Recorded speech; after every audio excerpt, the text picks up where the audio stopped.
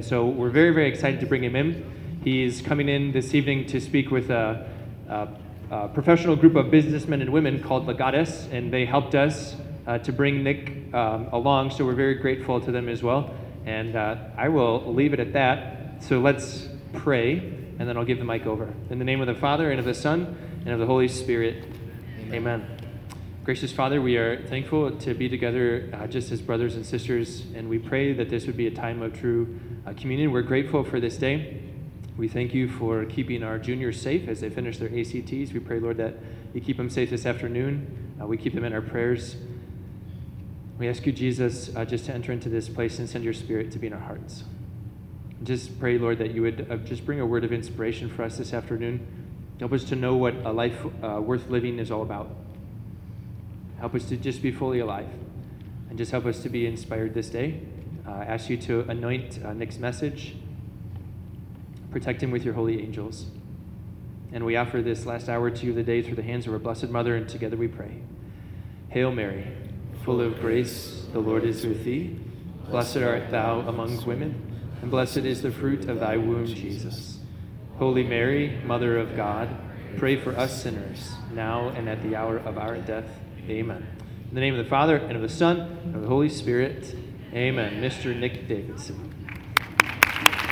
Hi. Hi, how are you? Good. I've got my phone with me up here, and I'm going to look at the phone, but I'm not texting.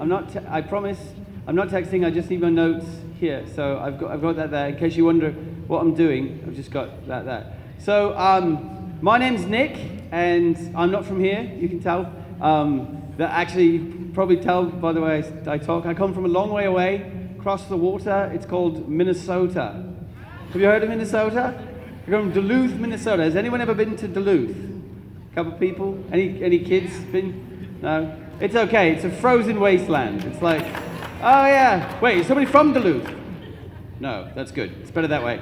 But I'm not. I travel all over and I speak. And I learned a long time ago, 3 years ago, that if you walk up in front of a group of people that you don't know, like you guys, and I step in front of you, you have no clue who I am, and I start speaking to you, most people, like people in the front row, they chose it usually, so they check in. But people in the back row are usually texting and going to sleep already, or doing drugs, or whatever people do. And so, well, I found, no matter where I go, if I step in front of people and they don't know me, but I have an accent, everyone goes, oh, he's foreign. Oh my gosh. And for some reason, you listen to somebody who's got an accent. So I don't have this accent. This is not my accent. But I found that it works. And I'm also an idiot. And so I was speaking at a Catholic high school in southern Minnesota 3 years ago, Sleepy Eye, Minnesota. And I'm just like this. I'm in front of them. And I usually do 60 seconds of an accent of some kind at the beginning. And then I just, drop it, and then I go and my talk. But because I'm a moron, I just forgot to stop the accent. And I got about 25 minutes in to this thing. I'm talking about the Lord and the Catholic Church and Jesus loves you. And in the middle of it all, just in my head, no, you stupid moron. You're lying to the children right now. And so I didn't know what to do, because you're stuck in the moment, and I'm trying to speak and tell the truth, and I'm lying with my mouth. And so I decided what I'll do is I'm just going to pick a sentence somewhere in the midst of it, and I'm just going to phase into a Minnesotan accent. And so I did. I ran up and talking about the Lord and the church and the sacraments, and at some point I just chose a sentence, and in the middle of the sentence I slowly just kind of faded into the Minnesota accent, and I just kept going. And for like 30 seconds I had them. No one had any clue. And in my head I'm like, yes, I win. I own this day. And then, like a wave, I saw like every face in the room just go from like this to this. Every eyebrow crunch and every head, they're like, am I having a stroke? Is he having a stroke? Someone's having a stroke right now. And then I saw all the grown-ups who had hired me to come, and they're over in the corner going, what did we do? This is horrible. And so then I just had to stop and be like, I'm so dumb. I'm so sorry. And then try to go on from there. So it has gotten me into trouble doing accents. But one of the accents brought me one of my favorite moments of my life. Because I was speaking way up in northern Minnesota on a Wednesday night at a youth group. And I got done with the youth group, and I had about an hour's drive to get home to my house. And so I stopped at this McDonald's, and it's 10 at night. And I pulled up to the drive-thru, and this kid, wait, does anybody work at McDonald's? Because we're going to make fun of those people. No? Okay, we're good. So I pulled up to the drive, if you do, don't acknowledge it. So I pulled up to the drive-thru, and there was this high school kid working the drive-thru at 10 p.m. And he was just bored with life and bored with the fact that he had to be working in northern Minnesota at a McDonald's drive-thru at 10 at night. And so to pass the time, he was doing a really bad Russian accent. And so I pulled out, I didn't know what's going on. I pulled up, and he came on the microphone, and he said, "Hello, welcome to McDonald's. How may I help you?" And like without skipping a beat, I said, "Oh yes, hello, I would like a burger, please, and some french fries and a coffee." And then there was this long pause where I just know he was inside going, "No, no." And I was in my car just dying, laughing, just waiting. And it took forever, and he came back on, and he had dropped the accent. He came back, he's like, "Can I get you anything else?" And so I said, "No, that'd be fine, thank you." And then there was a longer pause, and I know, it's like, what is going on? And so when he finally came back on the mic, he had such guts, because he had picked the accent up again. And he gets back on, and he's like, "That will be $4, please pull ahead." And I said, "Oh yes, my friend, I have $4. I will pull ahead. It will be good to meet you, my friend." And I pulled around to the window, and he never came. Some woman came to the window, and so for 30 minutes in my car, I just died laughing. Because I know for a fact that kid was like hiding in the freezer, scared that like some Russian mobster had gotten offended. And so it is my dream, and I can't do it. I know this because I'm a grown-up and I have children. But it's my fantasy is once a month to drive up to northern Minnesota when he's working. And like when he's like, "Hi, welcome to McDonald's," I'll be like, "I know where you live," and then drive away. "Hi, what can I get you?" "I have seen your family sleeping." And then just drive off. Oh, I want to so bad. But my name is Nick Davidson, and I come from Minnesota, northern Minnesota. And I travel around and speak at predominantly Catholic events right now. I want to say thank you guys for letting me come today. Not that you had a choice, this mandatory assembly that you're at. But I like to thank the authorities for letting me come in. I did not grow up Catholic, so I don't know if everybody in here is Catholic. You attend a school, but that doesn't mean that you have grown up Catholic. I didn't grow up Catholic. I grew up very anti-Catholic. I didn't know anything about Catholics or the church. I just knew that I believed that they weren't Christians and that I didn't know what it was like. And so I went to a Bible college in Minneapolis. I went through a huge atheistic stage when I was in school where I disbelieved everything, and that's a whole different talk. But I got married in 2001, and my wife and we had come to this crisis of faith where I was like questioning everything in the Bible and questioning, well, why did God leave it so ambiguous? Why don't we have answers to things? And I was really questioning, and my wife and I had decided we'll do our normal church on Sunday, and then we'll just supplement. We'll go to other different churches. And so we tried a Greek Orthodox church, we tried a Messianic Jewish synagogue. And then one day we went to my wife saw a poster at her school for a night mass. And I was 28 years old. So a lot of you guys are cradle Catholics. Like, raise your hand if you were born Catholic. Okay, so a lot of you guys are probably from those like fervent, like we're staunch, like I was born at Mass. My mom had me at Mass. They cut the cord and the priest is like, "Just keep going," because they have 30 kids anyway. Like, I walked into Mass for the first time when I was 28 years old. And I didn't know what to expect. We had no clue. I always joke that, like, do you have to bring your own goat to sacrifice, or do they give you a goat at the door?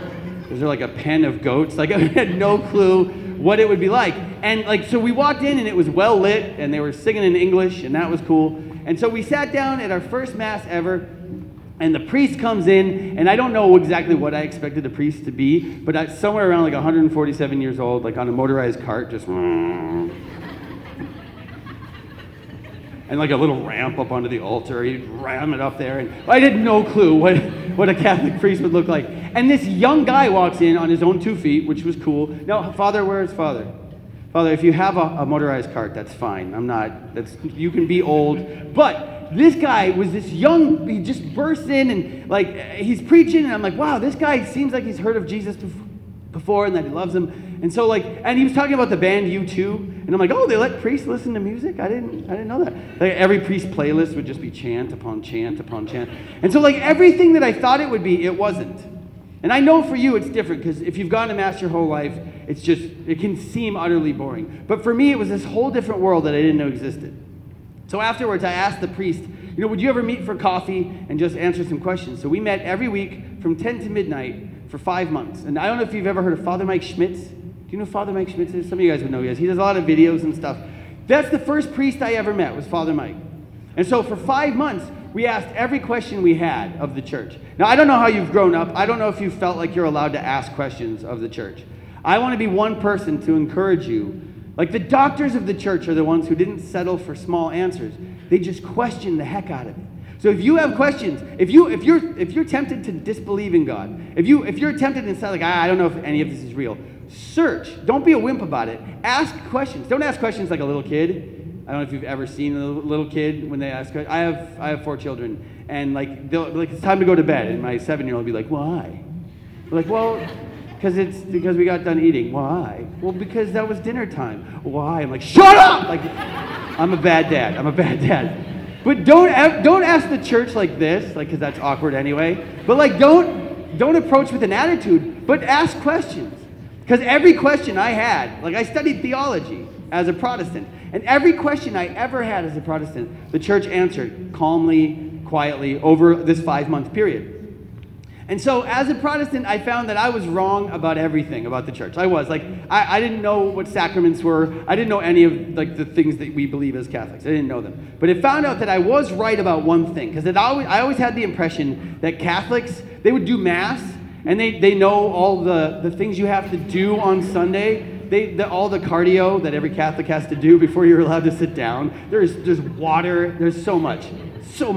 And I realized that you guys knew those, but what I found was a lot of Catholics, a large amount of Catholics, a large amount of you in this room, but a large amount of your parents have no clue of one thing. They know the sacraments, and they know what you have to do to stay in line and to keep God off your back. But I found in general, you find a lot of Catholics who don't know God. They just don't know Him. They don't know that you're supposed to have a relationship. They know about Him, but they don't actually know that there's more. There's a whole other reality. If you're a little kid, a lot of times it's boys, but it's not always just boys. You play war when you're a kid. You have a stick or even just the finger gun. Like, every boy is born coming out of the womb going, because it's just what you learn to do. Okay, so you grow up and you're playing war as a kid. You're playing war. And sometimes girls and guys will play house. You ever play house? I used to watch my sister. Like, she would pretend to vacuum. And I'm like, what are you doing, you moron? They're going to make us do that in a couple of years. Why are you... I don't know, you got an easy bake oven? What? Like, just dumb stuff. Not dumb, sorry, that's not nice. But stuff that I didn't understand. But you play house and you play war. But everyone in here, you guys know, when you play war, there's a huge, like a universe of difference between playing war and going to war. It's not even the same reality. It's something else completely. Or playing house and actually getting a job and getting a mortgage and owning a house. They're not even similar. One is very childish and one is not. Well, I don't know if you know this. If you were born Catholic, you learned how to play church. As Catholics especially. There are so many things you have to play at. From the minute you arrive in the parking lot, the parents are just like, shut up, shut up, shut up, shut up, shut up. Like, there's not just water. You have to kneel, but you can't just kneel on one knee. And you guys try to do the thing where you go into the pew and, like, you slide in to the pew instead of having to genuflect because we're lazy. Like, you learn, okay, no, I have to go all the way down, or my dad smacks me in the head. And when I'm sitting in the pew, I have to do this. And there's all these things. I have so many arm motions that I have to do. And you learn them all at a very young age. I have a 7-year-old son who is possessed by so many demons. And I was going to say not really, but he might be. I don't know. But he's adopted. He has a fro, and we grow that to cover the horns because he's terrifying. So anyway, every Mass, if you come to Mass with me, I was telling Stephen earlier, every Mass I have him in a headlock for the entire Mass because he's nuts, and he will crawl under the pews, and he will rob old ladies blind. He will just take things that are not his. So I have to hold him in place all through Mass. But he is learning what to do, how to play church. And I don't know if you know this, but as a Catholic, you don't actually ever have to stop playing. Some of us, our parents, never stopped playing church. You get older, you stop playing war. A grown man running with a stick going, like, it doesn't happen. It shouldn't happen. Or like if you came home from school and your mom had cooked dinner on like an easy bake oven, like, here's your half a cookie. Like, it just wouldn't happen. But for some reason, as Catholics, we can grow up and you never have to stop playing church. Because it's always going to be the same motions every Sunday. For your whole life. Every Sunday you'll go to Mass, there'll be the same little thing of water, you dip and you dab, and then you go to your pew, and you have everything that you have to do, and it's never going to change. So for some of your parents, it has never changed. For some of your grandparents and aunts and uncles, it has never changed. And I became a Catholic, I started looking around, and I'm like, why would you do any of these motions if it didn't mean something to you? And what is sad is that most people don't realize that there's a completely other different reality to why you would go to Mass, why you would be a Catholic. Like between war and playing war and real war. That difference of a reality. There's a whole world waiting, a whole life of happiness and like bliss waiting for somebody who gets past that beginning. But so many Catholics don't know. And so what happens is you end up like my dad. My dad's a great guy. My dad begins every sentence by going, "Rah." It's because he dealt a lot of pot when I was younger. And so like, he doesn't know I'm saying it. He has no clue, but he did. So he smoked a lot of weed. And so my dad, if I called him on the phone right now, he'd be like, "Hello."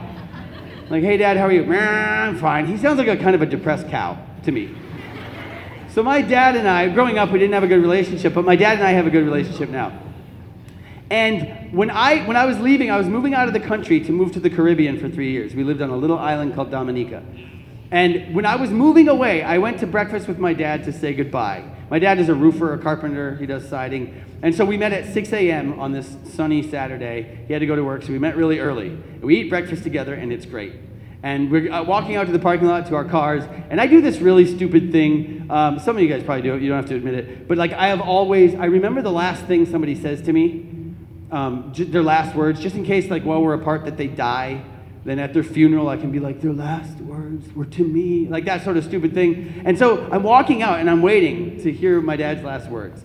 And so we get in the car and I look over and he's got his window down. He's like, roll your window down. So I roll my window down and he looks over and he just, across the cars, he just says, "I love you, bud." And in my head, I'm like, yes, that's his last words. And if he dies today at the funeral, I can be like, he loved me most, basically, is what I could say. But my dad, because he's my dad, he just ruins things. And so, like, that wasn't the end of the sentence. There was no period there. It was not even a comma. My dad, what he actually said was, "I love you, bud. Today's gonna suck!" And then he floored it out of the parking lot. Like, his foot on the pedal, he kicked dirt up and drove away. And in my car, I was like, "No! You idiot!" And then I realized, if he did die that day, he was right. Today did suck for him. And then I still had something cool to say at the funeral, so I win both ways. But I realized my dad, it was 6 a.m., and my dad was approaching his day with that. Today's gonna suck! And when you don't know that there's a whole other world to living the Catholic life, Sunday morning feels like that. Oh, today's gonna suck. Why? If God loved me, he wouldn't make me get up in the morning. He wouldn't make me get up so early on a Sunday and drag me to this boring thing. If you don't know that there's another reality, you end up like this kid I knew named Steven when I worked in Florida. I worked at a Boys and Girls Club. He would come in, so in Southern Florida, I don't know if you've ever been there, but they have a very thick Southern accent. They all talk like this. And after school, Stephen Cooper would come in. He was this 15-year-old kid. He ended up in jail. He would come in every day after school and grab his backpack, and he would come into the room and he would do this full arc and throw his backpack down. And he always had something angry to say because he just had a horrible outlook. And one day he walked in, I was like, "Steven's here!" And he came in, he threw his bag down, and he said, "I hate today. When I go home, I'm gonna punch a cow in the face." And like when he said it, I was like, yes, I have wanted to punch a cow. Like everyone has had days where if I could find a cow, I would just punch him in the face because it wouldn't hurt him. They have that big flat front. And so that became in my wife and I's vocabulary. She will text me, "I hate today," and I'll be like, "Punch a cow, baby."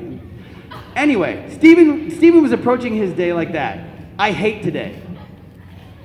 And if you don't know that there's way more than just motions to the Catholic life, you end up thinking today is going to suck. You end up thinking, I hate today, I want to punch a cow in the face. So the question is, though, what would that other reality be? Because if you're like me, I grew up guilty all the time. I grew up thinking I can't do anything right. God's always disappointed in me. He's just waiting like with a lightning bolt to send me to hell. That's how I grew up. Because I have a messed up family. I messed a lot of stuff up in high school. I knew what God expected of me, and He had this high standard, and you should be a saint. And then all I could do was mess life up. Every relationship, everyone I ever dated, I messed everything up. I couldn't, because I'm kind of a bumbling fool. Like, I'm just bouncing through life, doing the best I can.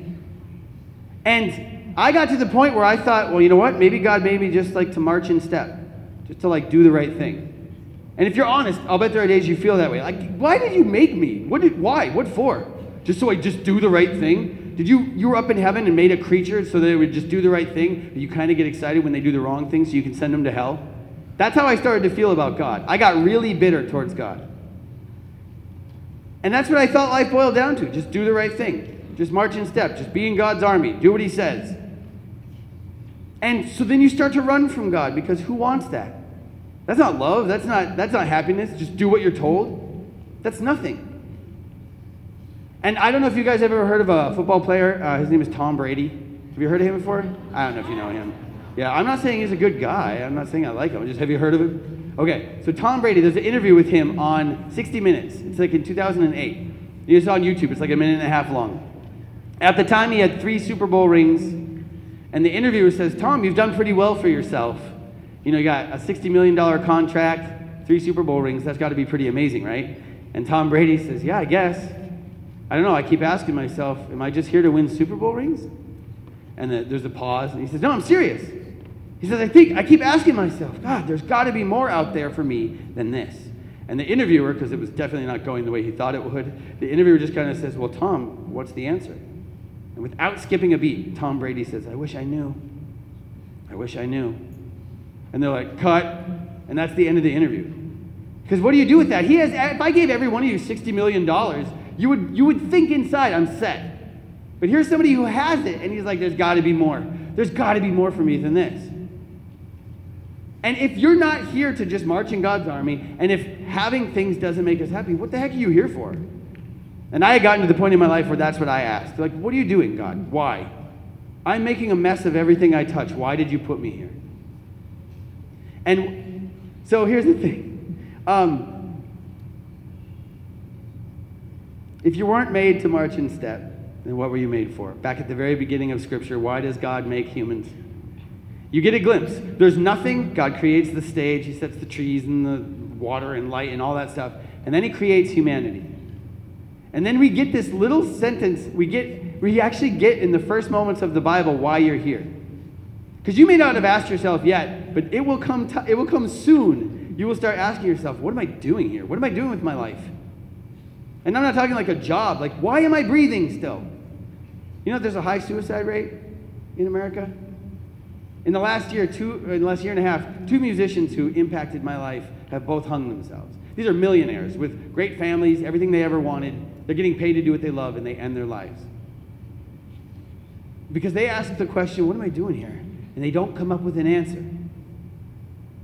So if you're not here to march in step, and you're not here to accumulate, what are you here for? We get it in the first moments of Scripture. And so there's like this. If you've ever dated, a lot of you are dating. When you start dating, have you ever walked down the hallway and you've seen somebody, and you're like, ha, like that person? Like, you're walking and she comes out and you're like that. That's how I responded when I was younger, really poorly. That's why I didn't get a lot of people to date me. So what happens is, when you get to go on your first date and you start to really like somebody, you start to want to do something with this person that I've never understood. And it's not that, what you're thinking. And you're like, oh, it's going to be a sex talk. Oh, crap. No, it's too soon. No, it's not that one, because I get that one. No, this happens everywhere. And it will happen to you. You're going to find somebody who will actually go on a date with you. And then you'll start to hang out. And at some point, she'll be like, what do you want to do? And you're like, I don't care. Or you'll be like, what do you want to do? She's like, I don't care. Well, what do you want to do? I don't care. Well, I'll do anything. And here's what'll happen. You will start to do the dumbest thing that I can think of. You'll start to go on walks. I despise walking. That is the dumbest thing I've ever heard of. I like you, let's go exercise. Stupid, stupid, stupid. And you'll say, I will walk through rain and sleet. I'll go through the wind and the rain and the snow. Why? There are roofs everywhere. Go under a roof, for Pete's sakes. But no, this is what happened. You start to walk. My wife and I would walk for hours. Our first date, we went to a movie, and then when we went to this Bible college, you had curfew. We were out past curfew, so we got locked out. We walked the streets of Minneapolis all night, just talking and love. I couldn't get my wife to walk downstairs for me now. But then there's something about it. So here's the thing. If you look at the first moments of Scripture, God makes humanity. And the Scripture says that he would walk with them in the cool of the day. That's it. He made humans, and then he would walk with them. And it doesn't say he would check in. Be like, we just got to do a checkup. Did you do the list of things that I gave you? No, go to hell. Like, that's not what God does. No, in the Scriptures, that's what you get. You get this idea of being in love. That in the cool of the day, when it's just this pristine time, birds are chirping, everything's getting nice, and you're walking, God wants to walk with you. And I don't know if you've ever been told this, but nobody told me this. Boys and girls, men and women, you were only made for one primary reason. God did not make you so that you would do anything. He didn't make you so that you'd get a good job, so that you'd find a good spouse, so that you'd please him. He made you just to love you. That's it. God made you so that he could be with you. Where I come from, hockey is God. Hockey is everything in northern Minnesota. And you'll see people like, no, I'll choose hockey over God every time. And I try to tell people, God doesn't want you to give up that thing you love. He wants you to take him with you when you do it. Play hockey. Maybe you want to be an actor. I went to school for acting. Maybe you want to be an actor. Maybe you want to do music. Maybe there's a trade that you love. Maybe the one thing that you love, we think that God puts it in us, and then when we get old enough, he takes it away. The things that you love, God made them. He made you. You're not an accident. You're not here just because, like he wasn't looking down at it and going, oh, where'd Nick come from? Holy crap, well, we'll have to see how this plays out because he's kind of an idiot. That's not how God works. He made you. Exactly, like the things that you love, like the hobbies, the things that energize you, he made those. But we don't trust him with them. That's the problem. We don't trust him. And all he made us for was a relationship, and we don't trust him. Partly because we look at earthly relationships and we're like, well, I don't want that. Like the relationships I saw in my parents, my aunts and uncles, my grandparents, was horrible. If that's what God wants, I don't want that. I have a great relationship with my wife, but she's a lunatic. She's a psychopath. She's a crazy person. She says the weirdest stuff. In the mornings, I wake her up because she will sleep through the end of the world. Like if the world burns, she'll be like that the whole time. So every morning of our marriage, I have woken my wife up. Same thing every morning. I shake her shoulder and I say, baby, it's time to get up. Every morning. And years ago, she started saying the weirdest junk. It started really benign. Like the first time it happened, I shook her shoulder. I said, baby, it's time to get up. And she said, thing is, I'm a yogurt person and we need more sleep. And I remember stopping and I was like, I can't argue with that logic. All right. And a couple weeks later, and none of this is a lie. I have a document called Things My Wife Said Upon Waking. I shook her shoulder. I said, baby, it's time to get up. And she rolled over and said, the thing about spatulas is you need them. And then she went back to sleep. A couple of years ago, I said, baby, it's time to get up. And she said, wait, you're going to get me a cardboard brontosaurus and I'm going to ride it to the bathroom. And then she went back to sleep. Last spring, she went Vietnam on me. I shook her. I said, baby, it's time to get up. And she said, ain't happening, man. I said, well, you got to go to work. She said, no way in hell. But the most terrifying moment of my whole life, no lie, the scariest moment of my life, I shook her shoulder. I said, baby, it's time to get up. And she rolled over and looked into my soul. And she said, all hatred will be spread through you. And then she went back to sleep. And the hairs on my neck stood up, and I felt like an oracle had spoken a prophecy over me. And I walked out backwards, because no way I'm turning my back on that. All hatred will be spread through you. So if that's the kind of relationship God wants to have with you, that's not true. That's not what he wants. But he does want to have a relationship with you. He wants to be with you when you do the thing you love. He wants to be there with you. Just like my wife and I. She's a doctor, and she's went through everything to be a doctor, and that's great. But if I get home tomorrow and she's like, actually, I want to work at DQ, I'll be like, first I'll be like, why? Why? But also, okay, as long as I can be with you. And you know that feeling. You've all felt it. Like you meet somebody and you just want to be with them. Guys, please know, to the day you die, God just wants to be with you. He doesn't want you to take the thing you love and bash it to pieces and, if I serve God or have a relationship, I just have to pray 24 hours a day. I guess I have to take the thing I love most and get rid of it. That's not what he wants to do. He wants to have a relationship with you. He made you to be with him. You see it in the sacraments. The sacraments are these physical things to bring you close. In baptism, you're baptized into God's family. When we adopted our kids, they came from a horrible situation on this little village in the Caribbean, up in the mountains, no food, no water, malnourished, physically abused. And the day that I walked in, I remember the day I walked in, and my now son was sitting there in the corner eating a piece of stale bread, just kind of hovering, because the guy who had spent the night with his mom had abused them, had hit them. My daughter has a scar that runs from her eye, and they would never tell us how it happened. They had a horrible life. And there was a given day, I got to walk into the shack and grab his hand and say, "Are you ready, bud?" And we turned our backs on it, and we walked into a new life. And he never once had to be afraid again. And he never once had to feel he was unloved again. That was your baptism. We talk about sacraments. It sounds so cold. The day you were baptized, you were adopted in and taken into God's arms just to be with him, into a whole new life. Think about the Eucharist. You can't get any more intimate than physically being with somebody. Think about confession. You go in and you dump all of the junk that you've done. And what do you hear? Hey, good job. Like, what? It is only relationship that God wants with you. That's it. That's all he will ever want. Well, I need to pray more. You don't need to pray more. He just wants to be with you. Well, I need to be a saint. You need to be close to God because he's the one you're looking for. Until the day you die, that's it. When you start to feel like, oh gosh, Mass and Catholicism and all this stuff we're learning, it's so heavy, I don't know. He just wants to walk with you through your life. He just wants to be with you. And so all I can say is this. I have about 8 minutes. I am going to stop, I promise, Father. Okay. I'm not going to stop. We're going to go for like 3 hours. I'm just joking, I promise. Because you're like, I hate you now. It was going okay until you said that. Now I want to cut your brake line. Anyway, in Minnesota, if you make a brake line joke, everyone laughs. That's the weirdest thing. Minnesota's like, yeah, kill him. I don't know what it is.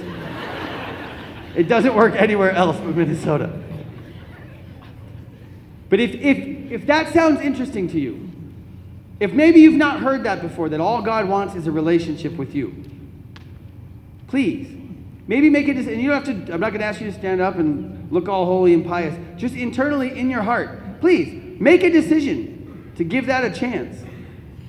When you get to Mass and you're just exhausted and you're trying to stay awake the whole Mass, and I know that. I fall asleep at every Mass I've ever gone to since I became Catholic. When I go to Mass tonight at Legatus, I will fall asleep for a little bit. I can't stop it. Mass is kind of boring on the outside. And that's fine. But when you go to Mass and you start to feel tired or you start to feel that you're checked out, you start to feel like God, oh man, God would love me more if I was more in tune to Mass. No, he wouldn't. God can't love you more than he does. He just loves you already. Would it be better for you if you acknowledged it and drew close to him? Yeah, but he's not mad at you. He's not going to push you away. If you walk out today and never go to a church again, his feelings about you don't change. He will always be longing to be close to you. And if you come back at 90 years old and you've squandered your life and you walk in the doors of a church and you're like, I'm sorry, I miss you, I want to come home.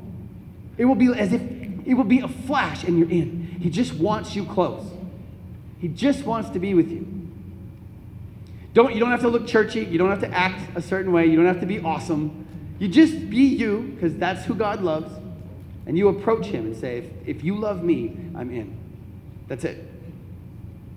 You don't need to know anything else. And life will throw you curveballs, definitely. You don't know what's coming in life.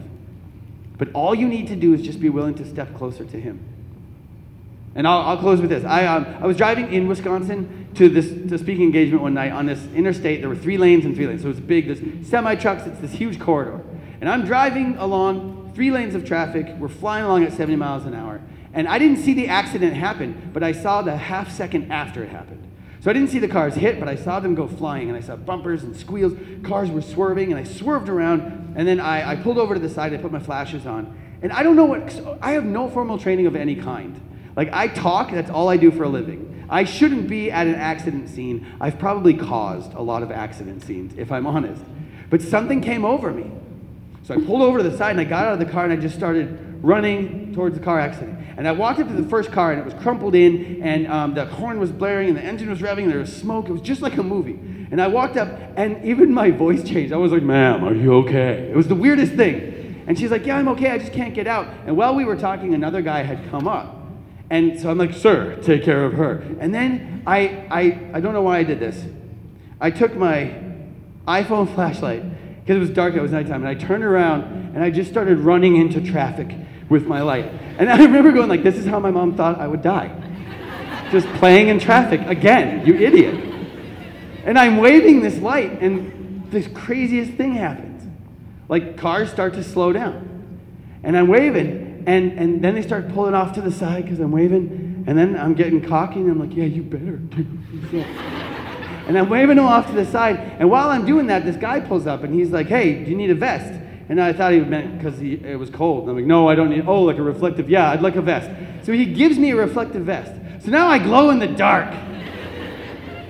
And I got my little flashlight, and during that time, a highway patrolman had pulled up. And he walked up, and he's like, "Is that light all you have?" And I said, "Yes, it is." And he said, "Not anymore." And he gave me his mag light. It has the glory of God inside of a flashlight. So I glow, and I have a lightsaber. And I just, "I own you!"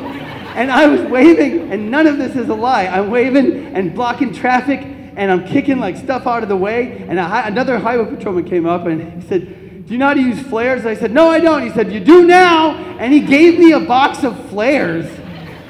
So I was like, and a fourth guy came up, a cop came up, and he's like, "Do you have any cones?" I'm like, "No, I don't have any cones." And he gave me cones. So I ruled the interstate for 25 minutes. And no, I do not know what the Wisconsin Highway Patrol were doing while idiot Nick was blocking traffic. But I did. After a while, everyone was going over there. I had flares set up and cones. It was cleaned out. Everything I needed, I had done. And I turned around, and I was walking back to the car, and no lie, they were leaning against the hood of the car, and as I walked up, the main guy turned around and dipped his big old hat, and he's like, "Good job, son." And I was like, "Ah!" And all my dad issues were fixed in that moment. And I gave him back his flashlight, but I kept the vest. I just ran to my car, and I drove away. I still have the vest. But as I was driving away, I realized, when that situation happened, I didn't have anything that I needed. I was not qualified to run into that situation. I was just dumb enough to be willing to. But in the moment, everything I needed was just handed to me from all sides. God, you need to know this. God is not expecting you to be perfect. God is not expecting you to impress him. He's just asking you to run into traffic. Now, okay, so, because of the adults, figuratively run into traffic. Don't really, because you'll go like, the guy said to run into traffic. This world is crazy. You don't know what's ahead of you. But if you're running with him, it's only good. If you trust God with your life and say, "I don't know what's waiting for me, but the little light that I have, I'll run. I'll do it. I'll run into it." Then in every moment that you face, whatever you need internally and externally, God just gives you. And if you start to live that way, everyone around you says, "How are you alive? How do you live this life?" And so this is what I close with. To the day you die, all he wants to do is be in a relationship with you. You don't need anything else than yourself. But if you'll trust, you start today, not future you, not adult you. You start today. Okay, if that's true, if you made me like I am, and if you made me and gave me this life, I'll follow you. I'll run with you wherever you go. You will never be lonely. You will never be dissatisfied because he will be everything you've ever looked for. I can tell you that firsthand. Amen? Amen. There you go. In the name of the Father, the Son, and the Holy Spirit, amen. Father.